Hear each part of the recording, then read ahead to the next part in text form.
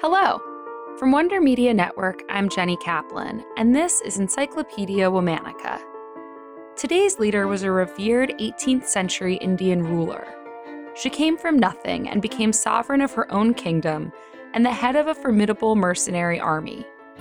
Remembered for her skill in the political arena and on the battlefield, she forged her own path at a time and place where women didn't hold such positions of power. She's also the only Catholic ruler in Indian history. Let's talk about Begum Samru. Begum was born around 1750, likely in Kashmir. Her given name was Farzana. While some historians claim that she was the daughter of a Muslim nobleman, most believe that she was an orphan from a humble background who was raised in a kotha, a traditional Indian house of pleasure where women danced for rich men. When Begum was just 14 years old, she met a 45-year-old Austrian mercenary named Walter Reinhard Somber, who became completely smitten with the young dancer.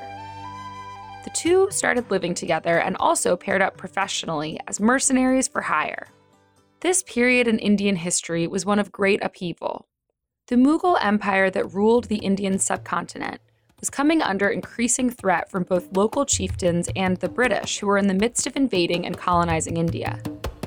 As such, Mughal kings relied on hired European mercenaries like Somber to put down local insurrections. Somber and Begum turned out to be an extremely successful mercenary team, and Begum also managed to charm the Mughal rulers whose courts they visited. Historian Aditi Dasgupta notes that Begum actually benefited from not being formally married to Somber. That would have put her behind a line of court gender segregation and excluded her from the inner workings of court politics. In 1774, Somber was awarded the Principality of Sardana by Mughal Shah Alam II after saving the Shah's army from a major battle loss.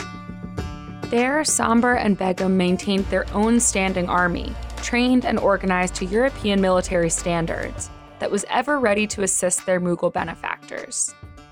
When Somber died a few years later, the mostly European officers in the Sardana army supported Begum as their next regent.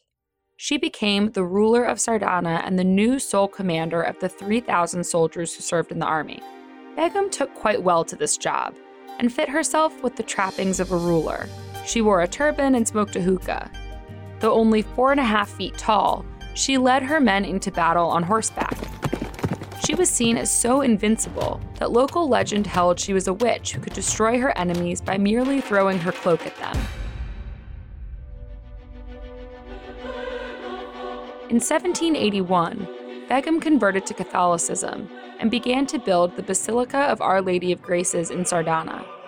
It's not clear why she converted. Some historians have suggested that this may have been a savvy political move, made based on the assumption that the Christian, though not Catholic, British would eventually take full control of India. Regardless of her motives, her conversion makes Begum the only Catholic ruler in Indian history.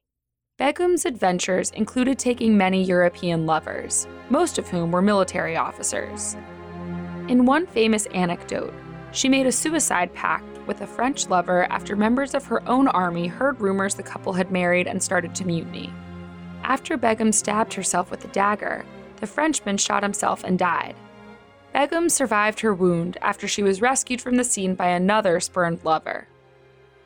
By the early 1800s, Begum and the British were on good terms. Begum even entertained high-powered Brits and other Europeans at her court.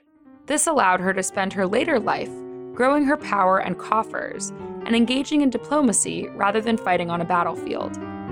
In January 1836, Begum died.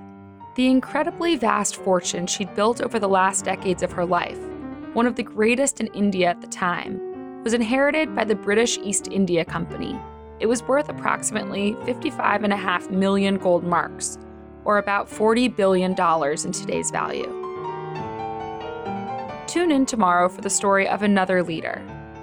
Also, if you're enjoying the show, please rate and review us wherever you listen. It really means a lot and it helps others find us. Special thanks to Liz Kaplan, my favorite sister and co-creator. Talk to you tomorrow.